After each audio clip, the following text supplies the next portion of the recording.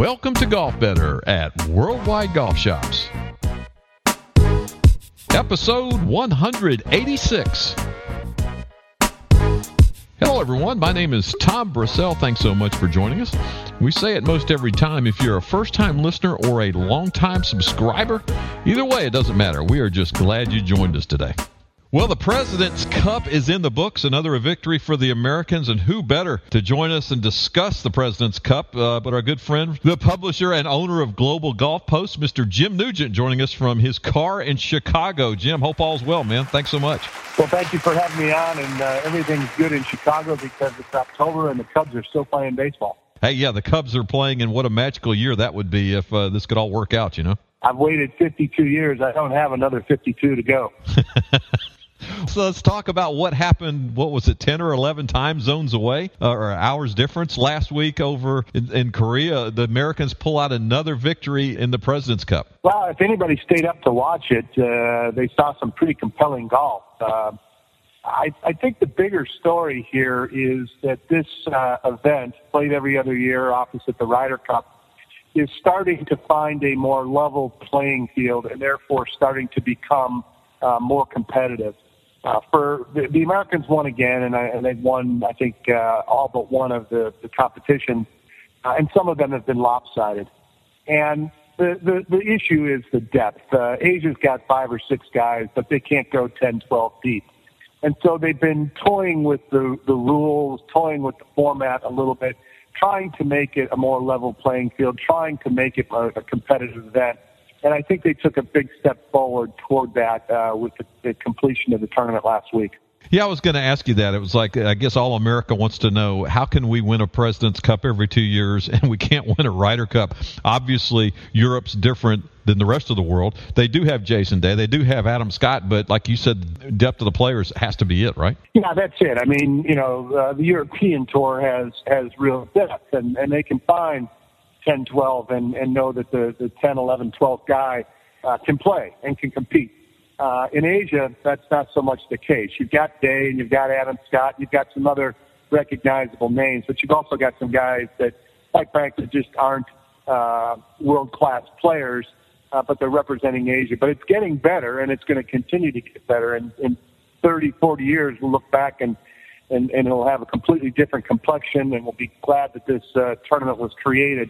But right now, at this moment in time, it's not balanced. We're just too strong for the Asian team. Well, following the event, you came out with the report card on both sides, the international side and the American side, player by player. If our listeners haven't seen it, you've got to see it. Go to globalgolfpost.com, and you've graded everyone from an A down, all the way down, A+, and you had minuses and all that. I don't want you to go through every one, but some of the ones that kind of stood out to you. Why don't you talk a little bit about that? The one that stood out to me was Matt Kuchar. What did we give Kuchar, remind me? I believe it was a D. You know what? I think we were generous.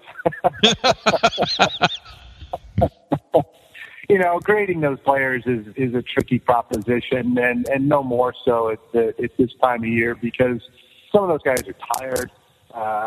They'd much rather be watching a college football game or hunting or not playing golf. But there were some guys that surprised, and Kuchar was one of them. You expected more from him. He's had a good, solid couple of years, but he just wasn't much of a factor. Conversely, Phil Mickelson was a factor, and it's kind of interesting right now that Brandel Chambly is questioning whether or not he should be a Ryder Cup captain because his performance has not been great, and his passion, apparently, according to Brandel, has been lacking. Phil was into it last week in Korea big time, and I think he was an important part of the American success story.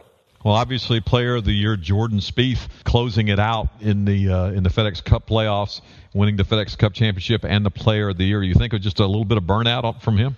Yeah, I absolutely do. People that are knowledgeable and paying attention agree on one thing: Jordan is going to have to learn to say no.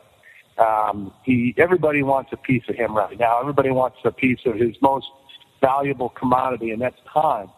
And he can't play in every tournament. He can't please every sponsor and still continue to play at a very high level. And so in the next 2 years, he's going to have to learn, where he should play, where he shouldn't play, when he needs to get his rest.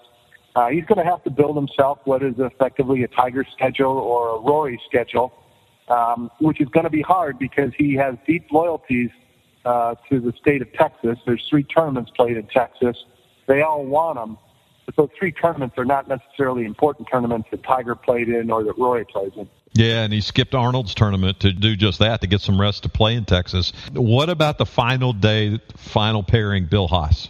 Well, I have to give Jay Haas a great deal of credit because this could have backfired. And, they could have lost, and then it would have been Jay trying to give his kid the spotlight that he may or may not have deserved. That was a gutsy move by Jay Haas. And I'm glad that it worked out because Billy's a good kid. He hasn't played quite as well as he wanted to. He some people weren't happy that he was even picked for the team. So to see him come through in the clutch like that, good for Billy, good for Jay. Jim Nugent joining us here on Golf Better discussing the President's Cup. And Jim, probably for those who didn't stay up, what they heard or what they saw was I guess we'll just call it, quote, the ruling with Phil Mickelson. So complex, I guess, or so not happened that much that even the official got it wrong, right? Well, unfortunately at the pro level, you just don't play match play a lot. And so that means that the players are not necessarily familiar with the rules, but then again, neither are the officials. And so it's a very, very complicated situation that was not handled particularly well. Can you describe what happened? What happened there? I guess he wanted to put another type of ball in play, or did put another type of ball in play, correct? He put, there is a condition called the one ball rule, and the players were not aware that condition existed, and so Phil changed balls and technically lost the hole, but could have won it back, and they didn't at the end of the day. Nobody really knew what was going on at the time, but it all had to do with that one ball rule and the players' lack of awareness that the rule is enforced, and the officials' lack of understanding all the implications of the rule and how it really worked. It almost takes it down to a human level. A guy playing in a scramble and he's on a par 5 and he wants a longer, so he puts a hard ball in play. Here, these guys aren't doing it at that level, right? Yeah, exactly. Maybe a scramble, but also for some of us, maybe a water ball, right? Yeah. With the victory, is there anything Davis Love can take from this as a Ryder Cup captain? Well, unfortunately, Davis is going to be under such pressure and such scrutiny as a result of what went on the last time. So they had a committee, and they've, come up with some changes in team selection and, some other nip and tuck at the margins. But there's going to be very high expectations for Davis to bring in a winning team. And you can prepare all you want, and you can plan and you can strategize, but at the end of the day, players play and coaches coach. And I think in the case of the Ryder Cup, the captain gets way too much credit when they win and way too much blame when they lose. It's all about the players. Final question on the President's Cup, Jim. I saw just a quick news brief a week or so ago saying that Tiger was going to be over there. Was he there? Do you know? Was he there to support the team? No, he wasn't. What you saw, I think, he called Jay Haas and Davis Love from Florida. Apparently, he did stay up late and watch it, or maybe he watched it on a tape delay basis. I'm not sure.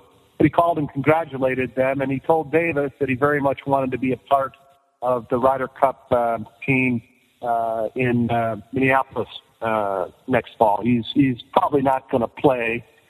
It'd be hard to imagine him making the team or even being picked for it. But I think he's now ready to start to step up and learn how to become a captain. And that's one of the outcomes of the committee that I just referred to. We're going to start to groom our captains over a period of time. And I think Tiger is signaling that he wants to be a captain and he's willing to pay his dues, so to speak. Hazeltine, will that set up well for the Americans? It should. It's a very American Parkland golf course. It's a big, big golf course. I read the other day that they've changed the order of holes from when we last saw it in a major championship. But yeah, that's a classic American Parkland golf course. Big golf course, big premium on driving the golf ball. But that also helps a young man named Rory McIlroy. Yeah, it's come a long way since the late 1960s when Dave Hill gave it a nice little tagline back in the day. What did he say? They ruined a great goat yard or something like that? All it needs is a few acres of corn and cows, I believe, was something along those lines. I'll have to pull out my book, Teed Off by Dave Hill, that's on the shelf at the house. Hey, Jim, at Global Golf Post, you guys are on the cutting edge. You know what's going on. Tell us what's going on about the fall season. Will we see some of Rory, you think?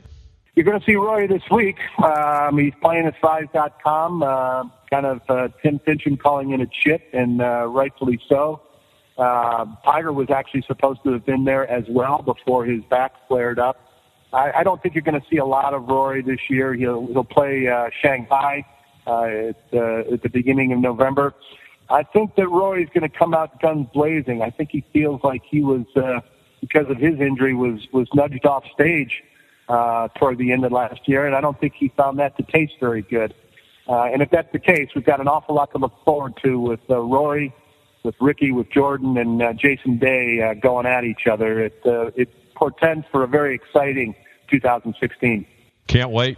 Just can't wait. Jim, thanks so much for joining us. Best for the rest of the year, and we'll catch up again soon. Tommy, thanks for having me on. I appreciate it. Yeah, go Cubs. Go Cubs. Well, there's the man that's on it, Jim Nugent, the owner-publisher of Global Golf Post. You got to check that out. What a great publication it is. Always right on top of it. GlobalGolfPost.com, and go check out that report card for both the Americans and the international team from the President's Cup. Great things always happening at Worldwide Golf Shops. Make sure to check us out online at worldwidegolfshops.com. Follow us on Facebook and on Twitter as well. Well, special thanks to Jim Nugent for joining us, and for you, our listeners, and we'll do it again next time when we have another episode of Golf Better at worldwidegolfshops.com. So long, everyone.